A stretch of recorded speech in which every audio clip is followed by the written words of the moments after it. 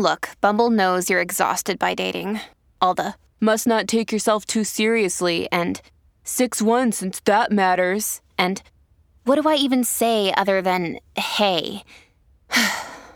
Well, that's why they're introducing an all-new Bumble with exciting features to make compatibility easier, starting the chat better, and dating safer. They've changed, so you don't have to. Download the new Bumble now. When you need mealtime inspiration, it's worth shopping Kroger, where you'll find over 30,000 mouth-watering choices that excite your inner foodie. And no matter what tasty choice you make, you'll enjoy our everyday low prices, plus extra ways to save, like digital coupons worth over $600 each week. You can also save up to $1 off per gallon at the pump with fuel points. More savings and more inspiring flavors make shopping Kroger worth it every time. Kroger, fresh for everyone. Fuel restrictions apply.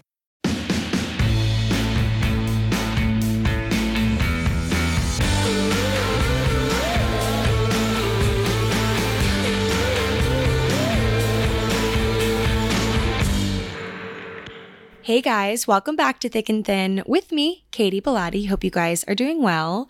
I have been trying very hard for the past few hours to find my peace, find my zen, relax in a moment of utter chaos because it has been so loud outside of my window today and yesterday. There's this drilling project happening. I don't know what they're working on. I've been staring at them throughout the day, with little breaks in my day, trying to figure out what they're working on. I've been close several times today, very close to going down there myself and just asking them, what are you working on? Because it appears that they are just ripping up the entire street right in front of my apartment. Only, I don't know how many feet this is, but only my apartment building's size in relation to the street, only that strip, right in front of my building. And I'm of course, just my building. The whole rest of this busy street is perfectly fine, except for the chunk right in front of my door. But that is always how it goes, right? Always how it goes. Anyway, it's always loud outside of my apartment, especially during rush hour time, which is always when I end up recording these because I just have a lot of research to do before I record many of these episodes. So I do it during the day, and then around 4 o'clock is when I decide to record, when I feel like I've had enough caffeine. Here I am, 4 p.m., and it's rush hour and there's some drilling. But you know what? I am choosing to just let it all fade away, let it all fall off, and just focus on one thing at a time. That has just really been my method to my madness as of late, just focusing on one thing at a time, because it can feel, when you really stack it all up, all the things you have to do, all the things that you want to do, all the things that you could do that you don't even know you want to do or that you don't even know you need to do. When you really think of it that way, it ends up just really overwhelming you and really just weighing on you and preventing you from getting even one or two things done if you're thinking of it in a pile of things, So I'm just trying to not see it like that, see it as a one thing at a time. I'm going to do my best with each thing and then move on to the next. And that's just kind of how I like to work. Doesn't always work, but I try. So today's episode, guys, if you hear any noises, you know what's going on. Actually, we don't know what's going on specifically, but you know that there is something annoying happening outside my window that is out of my control. So anyway, today's episode is going to be a good one, especially if you as well have been dealing with some really intense, overwhelmed feelings recently. This is the one for you. I have some stories to tell from real life people that are very interesting, but also just myself, who I guess is also a real life person who can sometimes be interesting. So I have some stories. I have some general thoughts. I have some methods of coping with those just really overwhelmed sensations where you feel like it's almost like this fear that you feel, like the feeling of being overwhelmed morphs into fear. It's almost like when you don't treat an illness and it morphs into something worse. I think that untreated feelings of being overwhelmed and stressed, they do turn into fear, or maybe it's fear all along. Who knows? I'm going to talk about it today, and hopefully this episode will just, I don't know, I want it to make you feel seen. I want you to really walk away from this episode feeling like, oh, okay, yeah, I'm not crazy. Let me look at it from this other perspective. Let me see it from this other angle, because maybe then I can actually process how I'm feeling about things, because I feel like after summer, the weird period of time where the weather doesn't really know what's going on and you don't really know what's going on and you don't know if you should wear a sweater in the morning or a tank top. And the same kind of goes for relationships and just the general life that you live, like going to work every day. Like it's very similar. Like when you wake up in the morning and don't know what to wear, it's like I wake up in the morning and I don't know what to do with my life. I feel like it really comes to a head and gets really intense, those sorts of feelings around this time of year, because, you know, you're over the summer vacation, warmth, excitement, summer Fridays of it all. And now it's fall, it's about to be winter, it's going to be cold, we're going to get our seasonal depression on, and it's just going to be a little bit tough. So I think as we ease into this transition, the transitions are always hard. There's times where you're going to feel really, really overwhelmed. And I, with this episode, want to help us with this. I'm not an expert, but I have some things to say. So let's get into it. So last night, I was supposed to meet up with some friends to work on this project that we're doing together. And all afternoon, I was just feeling so weird, like not sick, but just in a weird funk all day. And I realized I just was in a really horrible frame of mind. I wasn't going to be able to be as creative and on as I wanted to be. So I let them know. I was like, I don't think I can meet up tonight. And I felt so bad. And I just, obviously said sorry a bunch of times. And I just told them I was feeling a bit stressed and I just needed to like decompress, go for a walk and just kind of feel it out, figure out what's going on. Just one of those days, we all have those days. But after doing that, after getting myself out of the house, after going for a walk, focusing on my surroundings, my phone turned off, tucked into the side of my sports bra, no headphones, no distractions. It was while I was doing this, trying to figure out what was going on with me, trying to just like walk it out of me almost. I realized that the real feeling that I was experiencing wasn't necessarily stress. It was this like fear cocktail, I want to call it, like a mix of fear and the general sensation of being overwhelmed by that fear and the lack of control that I felt.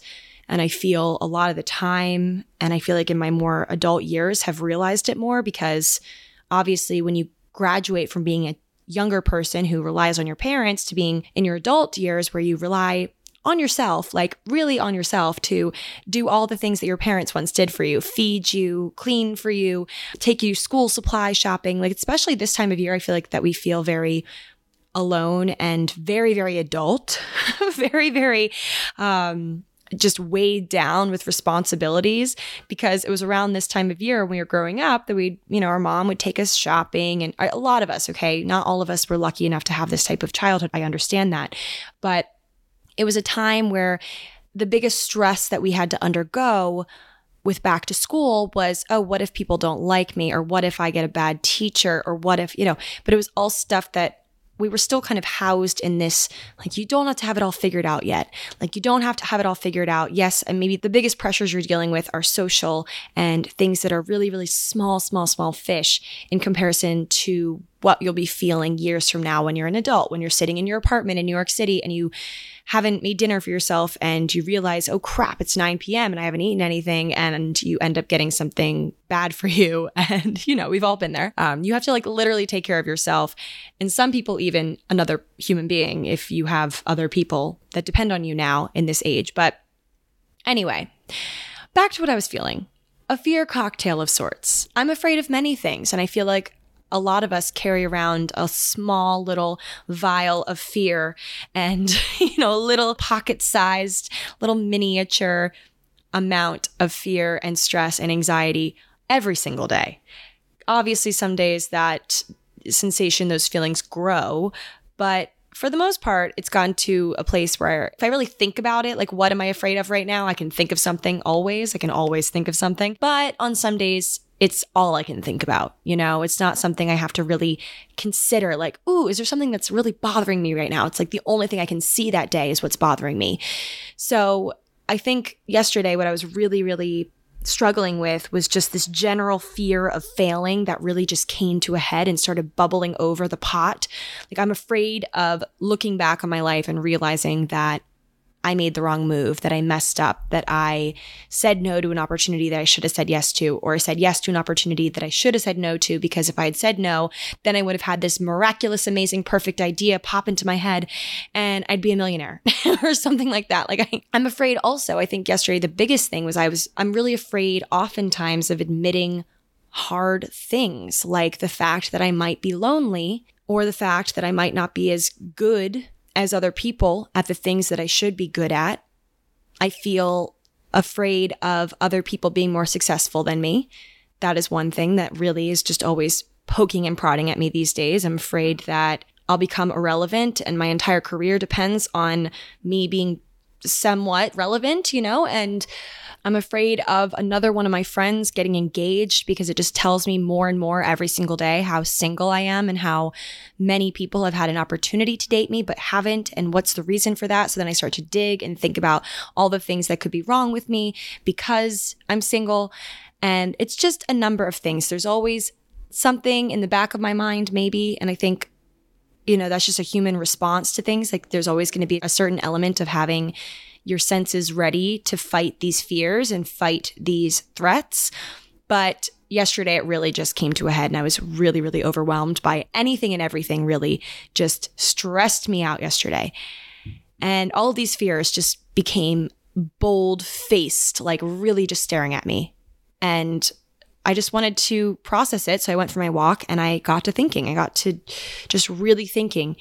And I heard it said that when we're overwhelmed, sometimes it's okay to just do nothing, just bask in that nothingness, go for that walk and bask in it, turn our phones off, sit and just stare and disassociate, which is a word I'm seeing everywhere now, like disassociating, like that face that someone makes, like the blank stare off, like into space when you're literally somewhere else. You're physically one place, but you're mentally somewhere else. Like that's disassociating. And apparently when you're feeling overwhelmed, it is okay to, or kind of encouraged for you to do nothing, go for a walk. I mean, going for a walk is not doing nothing, but what I'm saying is maybe put your work away for a second, put those things that require a lot of your brain and your mind, your brain juices, put those things away and just either move your body, focus on something completely different, disassociate from that environment that is maybe causing or has triggered your stress, has triggered your overwhelmed feeling, which does help me to a certain extent. It really does. Though I've found that when I try to do nothing, a lot of the times when I'm trying to do it, it's almost like I'm inviting anxiety to join me on the walk, or to join me in sitting, or join me when I'm reading a book and I'm trying to read and I can only read the one sentence over and over again because I'm anxious. I think about all of the possible solutions to how I'm feeling, what the things are that I need to eliminate from my life, the things that I need to stop doing, the things that I need to do more of or less of. I think of my action plan because I am human. And when you're going through something tough or you're faced with something, looming, something that could really hurt you, you're going to think of all the possible ways to get around that thing. Or, we're just problem solving by nature. We are. So I'm always thinking like, oh, okay, I could just do this. Like if I just do this and this, then maybe I'll be fine. Or actually, like I always just think I will be. So I'm like, okay, I'm so confident if I do these things, which I know I'll never do or I won't do for a long time. It's going to take me take a lot of energy for me to do it. But I think, oh, in a perfect world, I'll do these things and then I'll be just fine. I'll sit back with a Corona on the beach and look at my life and think, oh, wow, I've made it, But we can't bring ourselves to do some things that we know will be really good for us because we don't want to lose the control and diminish our pride, and sometimes taking necessary steps in order to get in a spot where you feel more proud of yourself in the end. Those are hard steps to take because a lot of times it requires letting someone down. It requires uncomfortable conversations. It requires stepping completely out of your comfort zone. Like they don't say that get out of your comfort zone quote for nothing. Like you're not in your comfort zone. You don't feel comfortable. You feel uneasy and unwell when you're doing these things, where you're quitting your job, when you're breaking up with someone, when you're having a tough conversation with your boss about needing a raise. Like there's just so many scenarios where you really don't feel comfortable when you're doing it, but obviously the end result is great. And I don't think people talk enough about when you're gearing up to do any number of these uncomfortable things, when you're gearing up to potentially, maybe, if you have the courage one of these days, to have a hard conversation with someone, to be honest with someone about what you really need, to break up with someone, to move to a different place because you don't love where you are, or just any number of hard things that do get yourself out of your comfort zone. No one, or I guess people do talk about it, but not enough about the just general feeling of being so overwhelmed. It just takes over you. It's like a tidal wave. It hits you.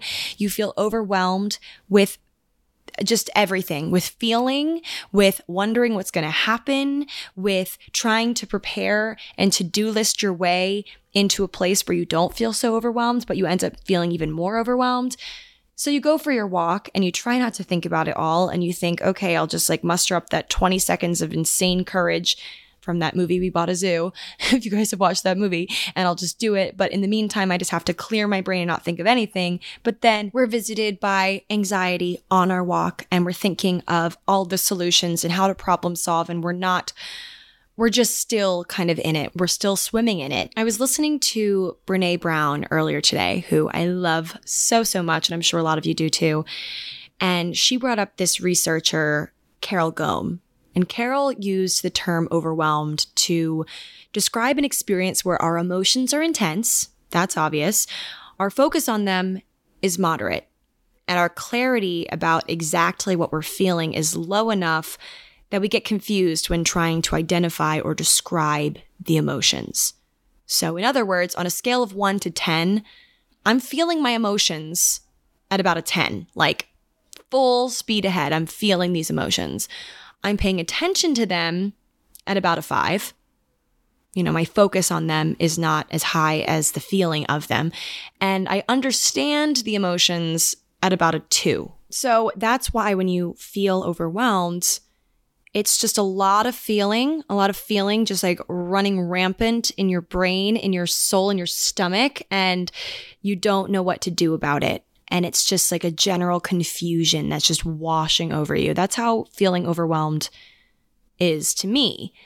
And I'm always feeling quite a lot. You guys know that if you listen to this podcast. Like, this is something that I love about myself a lot of the times because it makes me a really good friend. It makes me an interesting person. I think that any person that feels a lot is an interesting person. By feeling a lot, I've gotten very good at understanding what it means to be a human being.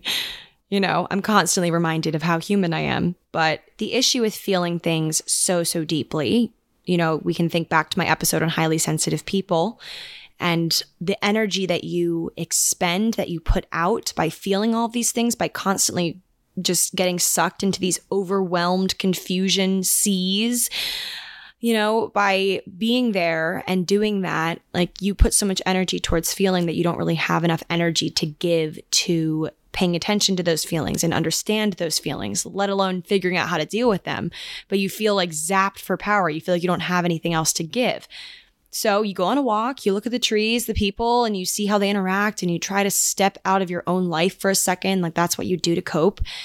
And you just try to avoid it. Like, it's kind of like reading a book. Like, you sink yourself fully into someone else's life and problems and emotions, and you put yours on hold. And that is why people love various forms of entertainment, because it literally sucks you out of your own life for 5 seconds. Maybe briefly, you'll have moments where you're watching a TV show or a movie or reading a book where you're like, oh, that reminds me of this one thing going on in my life, or this reminds me of this person that I know.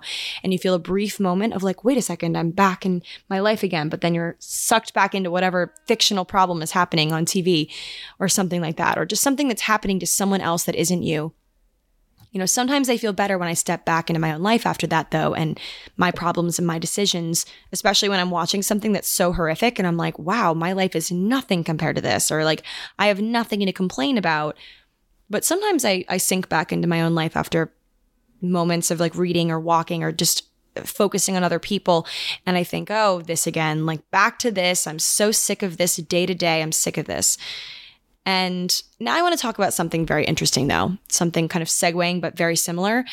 So it's obvious in life that we're all extremely complex. We're extremely different, the same in some ways, but infinitely different in other ways. Like, a bunch of us could look at a painting, like just a bunch of scribbles, and see completely different things. We could look at clouds and someone could see a rabbit and someone could see a sun, or like, okay, maybe a sun is a bad thing to say there. Like, obviously the sun is in the sky, but you know what I mean? Like, we can look at some things and two of us will see totally different things. We could both listen to the same song and one of us could like it and one of us could hate it. You know, someone could be deathly afraid of one thing, very overwhelmed by one thing, and another person could look at that thing that overwhelmed the first person and feel like the opposite and nothing of the sort, and feel honestly even maybe at ease with the thing that totally overwhelms the other person, you know? So the other night, this is story time, I was at the Don't Worry Darling movie premiere with Warner Brothers. It was really, really cool. The movie was amazing. I don't want to give any spoilers, but it was so well done, so well shot. The cast was amazing. Just everything down to the outfits, down to the music was just so great. And it was very unexpected. It was a thriller, which I was not expecting at all with the trailer. So highly recommend watching that. It comes out this Friday. But they hosted this fabulous star-studded after party after we watched the movie at the Bowery Hotel. All of the festivities of the day, watching the movie, going to this other hotel for a little pre-party, like all sorts of things we did this day. We didn't end up getting to the after party until like 11:30, so it was a late night to say the least. I brought my friend Colby and we got to the Bowery Hotel. We showed our like special tickets. I was like fighting exhaustion, but so excited and adrenaline filled and like buzzing from the movie, which was so good. But it turned out at this after party that there were a lot of celebrities, like people from the cast, a lot of really prominent people in the film industry. Like, it was a very star-studded affair.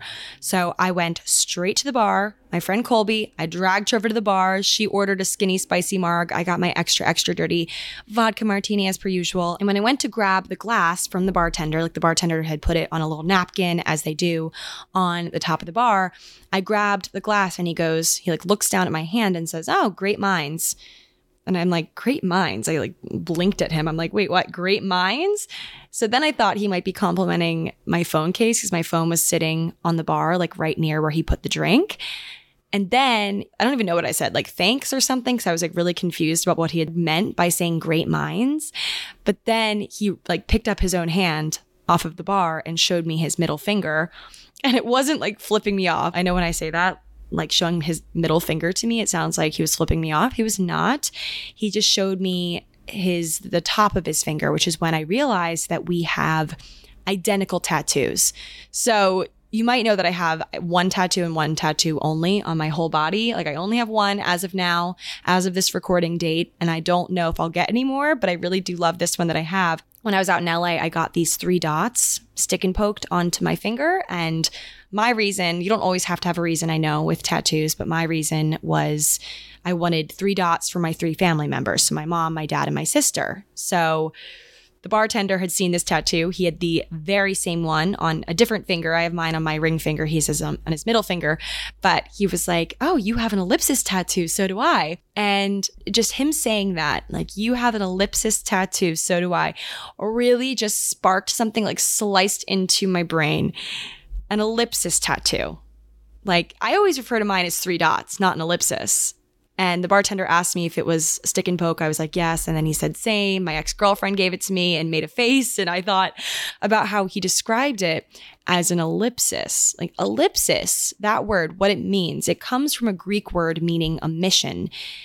And that's, what an ellipsis does. It shows that in a sentence, when you're writing it out, when you're typing it, when you read it in a book or in an article, it shows that something has been left out. Like when you're quoting someone, you can use an ellipsis to show that you've taken out some of the words, focusing only on the ones shown. It doesn't take out the meaning of the whole sentence, but it just kind of it points to what you're trying to say, the point you're trying to make. So I thought about this the rest of the night. Like, this guy had put an ellipsis on his finger. I'm like, I have 3 dots. He has 3 dots. He sees it as an ellipsis. I see it as the 3 most important people in my life, while he sees it as something that was given to him by someone that's no longer in his life, his ex-girlfriend. Like, I see it as this positive, reminder. And I obviously didn't ask him if he sees it as positive or negative, but I can assume just by the tone that he used when he was talking about his ex-girlfriend that gave it to him, like, he doesn't see it as a positive. But he also sees it as an ellipsis while I see it. You know what I mean? It's just like so interesting. The reason why I bring this up is the same way that we look at a tattoo and one person could think, oh, this is something that is really sentimental, really beautiful to me, that really has a lot of meaning, that makes me reflect fondly and positively. Another person could have that very same tattoo, could look at it and think negative things. So that point's been driven home. That's kind of the first thing here. But in the same kind of relationship, the same way, two people could view something and one could see it as being something super scary and fear-inducing and overwhelming. And the other person could look at the same thing and see it as something so exciting and exhilarating and something that they want to do. We handle fear differently, okay? We're all so different, yet often the same, but still different. We handle fear differently. You can think of it like a surfer and a rock climber, like two adrenaline junkies, okay? The rock climber might be afraid of the ocean. They might not even know how to swim, while the surfer, not afraid of big surf and the unknown lurking beneath their board, might be afraid of heights. Like two people that are kind of the same in the sense that they both seek thrill and adrenaline could look at something in the opposite person's realm and think it's terrifying. What the climber does is totally out of the question for the surfer, and vice versa, though both of these people are thrill seekers at their core, different but the same. So speaking of rock climbers, this is where I'm going. We're going down the road of Katie's thought process. Speaking of rock climbers, today I want to tell you guys about this guy that I just learned about this morning that I still have not stopped thinking about, not in a romantic way. He's married and has kids, or a kid, but we just have to talk about him because this story I'm going to share with you, it ties everything together. Okay, here we go. There is this guy named Alex Honnold. Alex is, without question, the best free solo climber in the world. And by free solo climber, I mean he scales the sides of mountains and all sorts of rocky, natural places without the use of a harness, ropes, cables, none of that stuff. Nothing that will catch him if he falls. It's just him and nature and climbing and heights, and all of this sends absolute shivers down my spine. I would never in a million years, I don't think I could climb up 1 foot of rock, let alone an entire mountain. But anyway, Alex has done amazing things. He has free soloed, so like I said, climbed without ropes, the free rider route on this mountain called El Capitan, which is widely considered the greatest rock climbing achievement in history. So you might know El Capitan from the popular MacBook desktop background, which I remember thinking about when I actually saw it with my own two eyes in person. I went to Yosemite National Park on my road trip adventure in my RV years ago, aka 2 years ago. Feels like forever ago though. Or it feels like just yesterday, depending on the day. But we went to Yosemite, we did some trails, hiking, not mountain climbing, but I remember seeing this mountain in person. It's just this crazy thing. It's 3,200 vertical feet of sheer granite. Look up a photo if you guys can. It's just bonkers that someone could climb this. I remember walking around Yosemite and we saw this group of people staring up at the mountain with binoculars. And once we got closer, we found out that they were actually watching a person. Like a person you could not see if you didn't have binoculars or an intensely zoomed in phone camera. And this guy or girl, I don't even know if it was a girl or a guy, was scaling the side of the mountain. And I doubt it was Alex Honnold, but it was a similar sort of thing, someone with very similar interests and thresholds when it comes to fear. So back to Alex, this feat of free soloing this specific part of El Capitan, it typically takes seasoned climbers 4 to 5 days to fully complete. And that's with ropes also. Alex Honnold did it in less than 4 hours without ropes. Just look up pictures of this and you'll understand the full level of how is this possible? And I want to think about this. I want to think about Alex Honnold and not think about the extreme strength and intelligence to be able to do something like this. Let's take that off the table. So let's not consider the strength and the intelligence. What I'm more interested in is how this guy seems to lack any sort of fear. He is dangling, in some of these photos and videos I'm watching of him, he is holding on to the rocks with one hand, no ropes, and apparently does not have fear of death, of falling, of losing his life. He's doing something he loves. He's having this adrenaline rush and apparently has no fear. or he's just found a way to tuck it into the back of his mind, put it on the back burner, not focus on it, and just focus on what he's doing. So it's interesting. Lots of question marks here. Not sure how he does it, but a lot of people share my intrigue, share my questions, have all of the same questions as me. And back in 2016, some people did something about it and tried to figure out the why here. So a science writer and a team of neuroscientists had all of the same questions about Alex Honnold and his brain. How is he able to climb massive mountains with no ropes, sometimes for 50 hours at a time? Like, I watched an interview and he said that he had been climbing on this one mountain, with a friend for 50 hours. And the guy was like, oh, like, when did you sleep, or how many hours of sleep, or how did you sleep when you're up there without, and he goes, oh no, we just didn't sleep. It was the adrenaline. We just kept going. Like, how does he do all of this and doing these climbs and be so chill about it? Like, when you watch him do these climbs, I've watched some videos and some photos, like National Geographic style. This guy is stone-faced, chill, absolutely. Like, if you just zoom in on his face and don't know where he is or what he's doing, you would think that he is just another day at the office, just relaxing, chilling, but he's actually thousands of feet up in the air, clinging to rocks that could break at any moment and moving on these rocks with no ropes to catch him if he falls most of the time.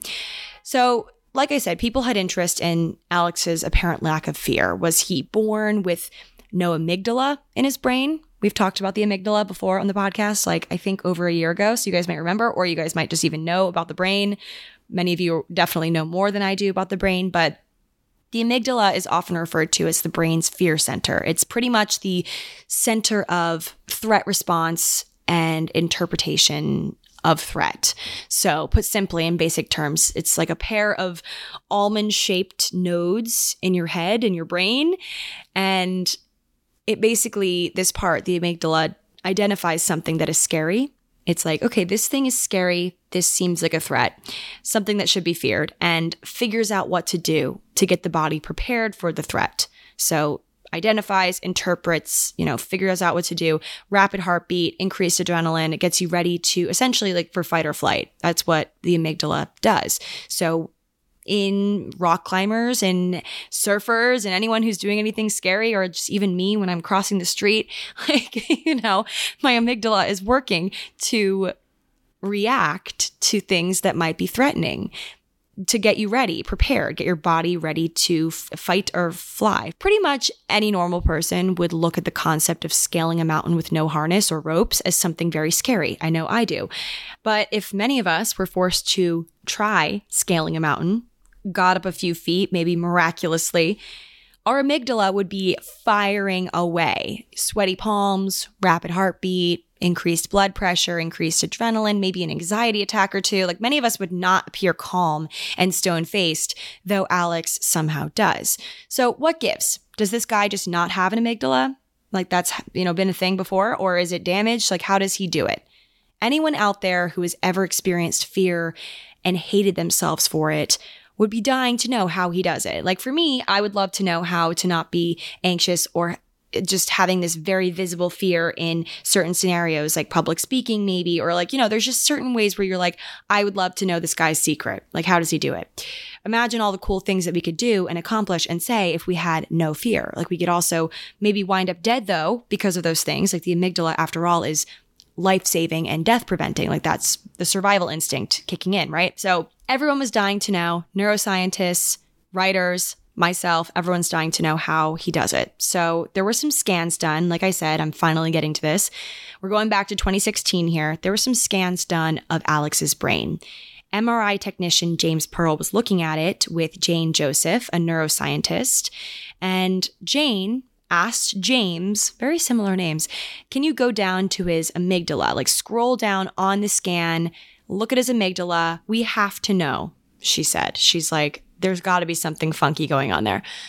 Medical literature actually includes cases of people with rare conditions, such as this disease called Urbach-Wiethe disease, which can cause damage to the amygdala. So it's possible, and it's been seen before, people that have damaged amygdalas. And while these people generally don't experience fear, they also tend to show really bizarre symptoms, such as a total lack of concern for personal space. Like you can be like nose to nose with a guy that has a damaged amygdala and he will have no concept of knowing that he is so close to you, like making direct eye contact, just like different strange behaviors that Alex Honnold just didn't exhibit. This guy was totally normal besides his extreme lack of fear and, sensation-seeking behaviors and stuff. So the MRI tech was scrolling down on the image of Alex's brain, looking for the amygdala, and voila, there was in fact a functioning amygdala in his brain.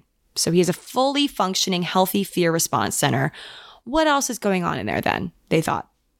So he was in this machine and the brain was being monitored in his MRI machine, and the scientists were showing Alex some images to measure his brain's response. And based on the response, they were going to see some things and figure out some answers. So they called these images that they were showing Alex strong response images. To any normal person, these photos would elicit a very strong response. They're meant to disturb or excite. At least in non-Alex people, they would evoke a strong response in the amygdala, Jane said. I can't bear to look at some of them, she said. Dead bodies, blood, guts, just disgusting scenes, scary scenes, etc. They measured Alex's brain's response to these images that might cause fear or excitement in any normal brain. Then Dr. Jane tested a control subject, a high sensation-seeking male rock climber of a similar age to Alex Honnold. So like basically the same dude, but not Alex Honnold for comparison. And in the MRI brain images of the two men's responses to those high arousal photos, brain activity was shown in this electric purple color on the scans. So they were comparing the two scans, and the brain activity, like high brain activity, was shown in this electric purple. The control subject's amygdala lit up with nearly every photo, like lots and lots of purple, but Alex Honnold's amygdala was gray. He showed zero activation. Nowhere in the fear center of Alex Honnold's brain could the neuroscientist spot any sort of activity. So to reiterate, he has an amygdala. It's apparently perfectly healthy, according to these experts. But the things that he's seeing, these like scary images or like exciting images or whatever, are just not eliciting any sort of response from him. Like he's just not afraid of these things. Like, yeah, he has the ability to be afraid, but he's not. Like, how crazy is that? So one could say that the same sort of thing could be happening as Alex is climbing ropeless up the side of mountains. Like, like he could just, it's possible for him to feel fear in these scenarios, but he just doesn't. His brain is not activating him to feel this fear, like to start the process of reacting, if that makes sense, which is really interesting. And Dr. Jane, she says, where there's no activation, there is probably no threat response. Like he really could be feeling no fear up there, which is so interesting. Like imagine, I'm going to link the article where I read all of this. It's super interesting and it's much longer, so you guys can read every little bit of it. But one other section that stuck out to me was when Alex was talking about his humble beginnings with free solo climbing, like this fearless guy, literally fearless.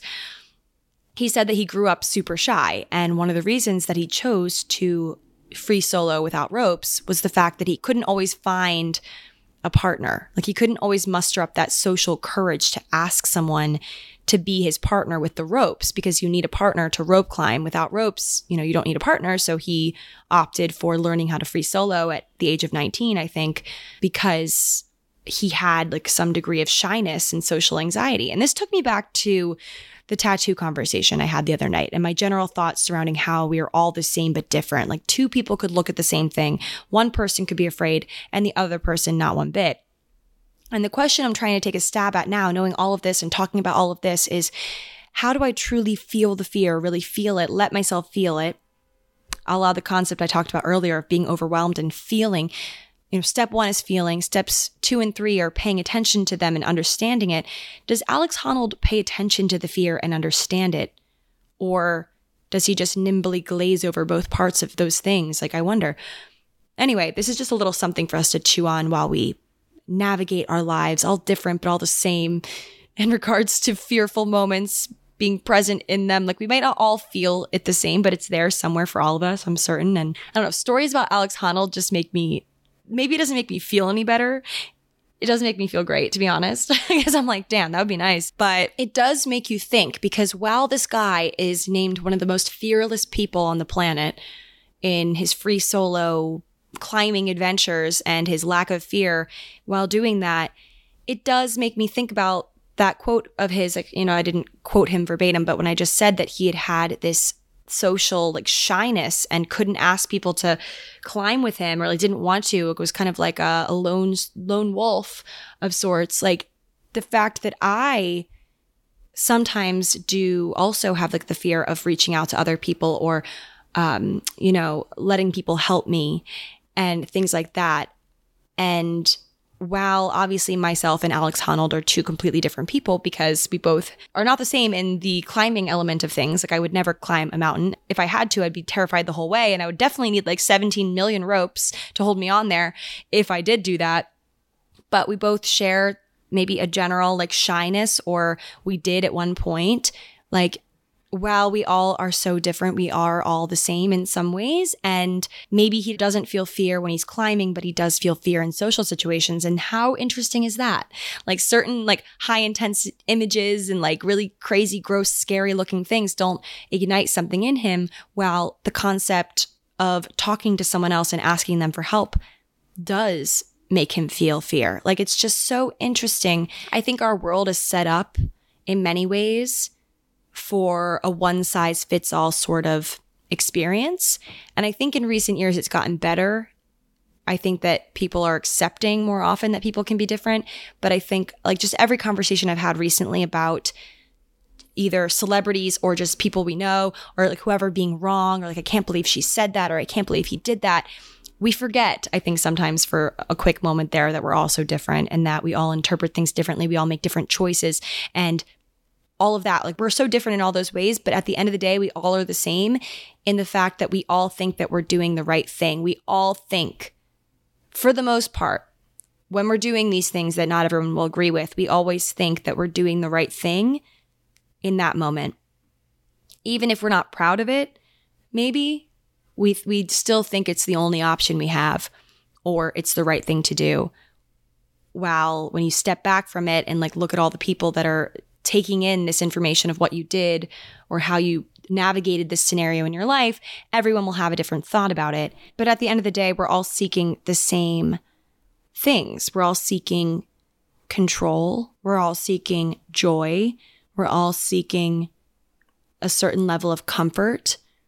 And we all think that we're, you know, one choice away or one decision away or one stroke of luck away from our perfect life that we've always wanted, and maybe we haven't even been able to fully visualize, but it's just going to hit us soon. It's going to come soon. Like, you know, we always think that way and we live that way.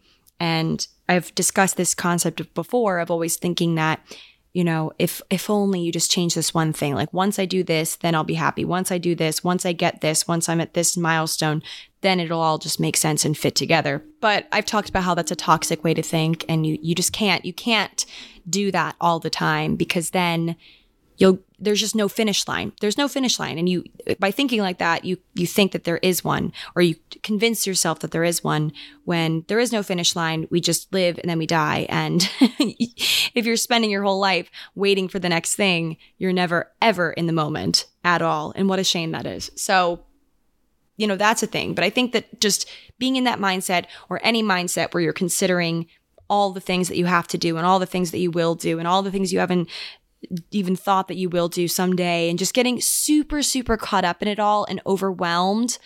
Like that is where I've been this week. That is where I am often.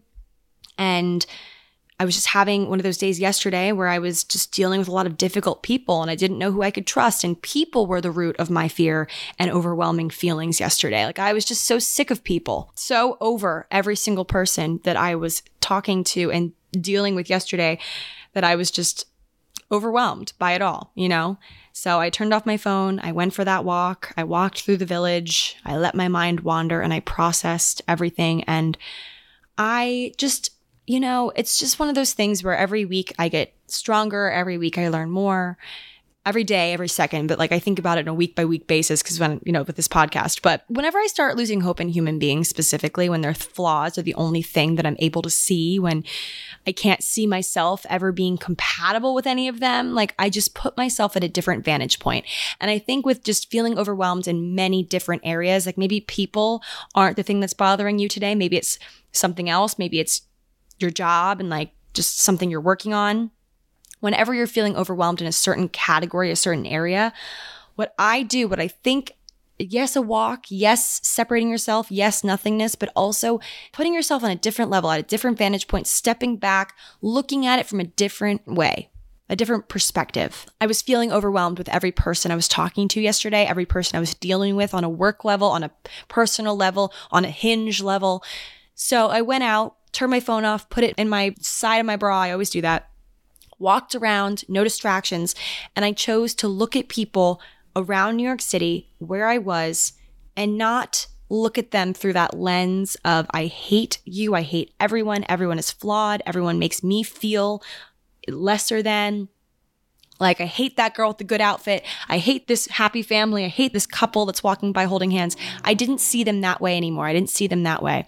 I changed the lens. I moved myself physically from the place where I was feeling so negative and filled with hate. I got my shoes on. I got myself out the door. I put on a different lens.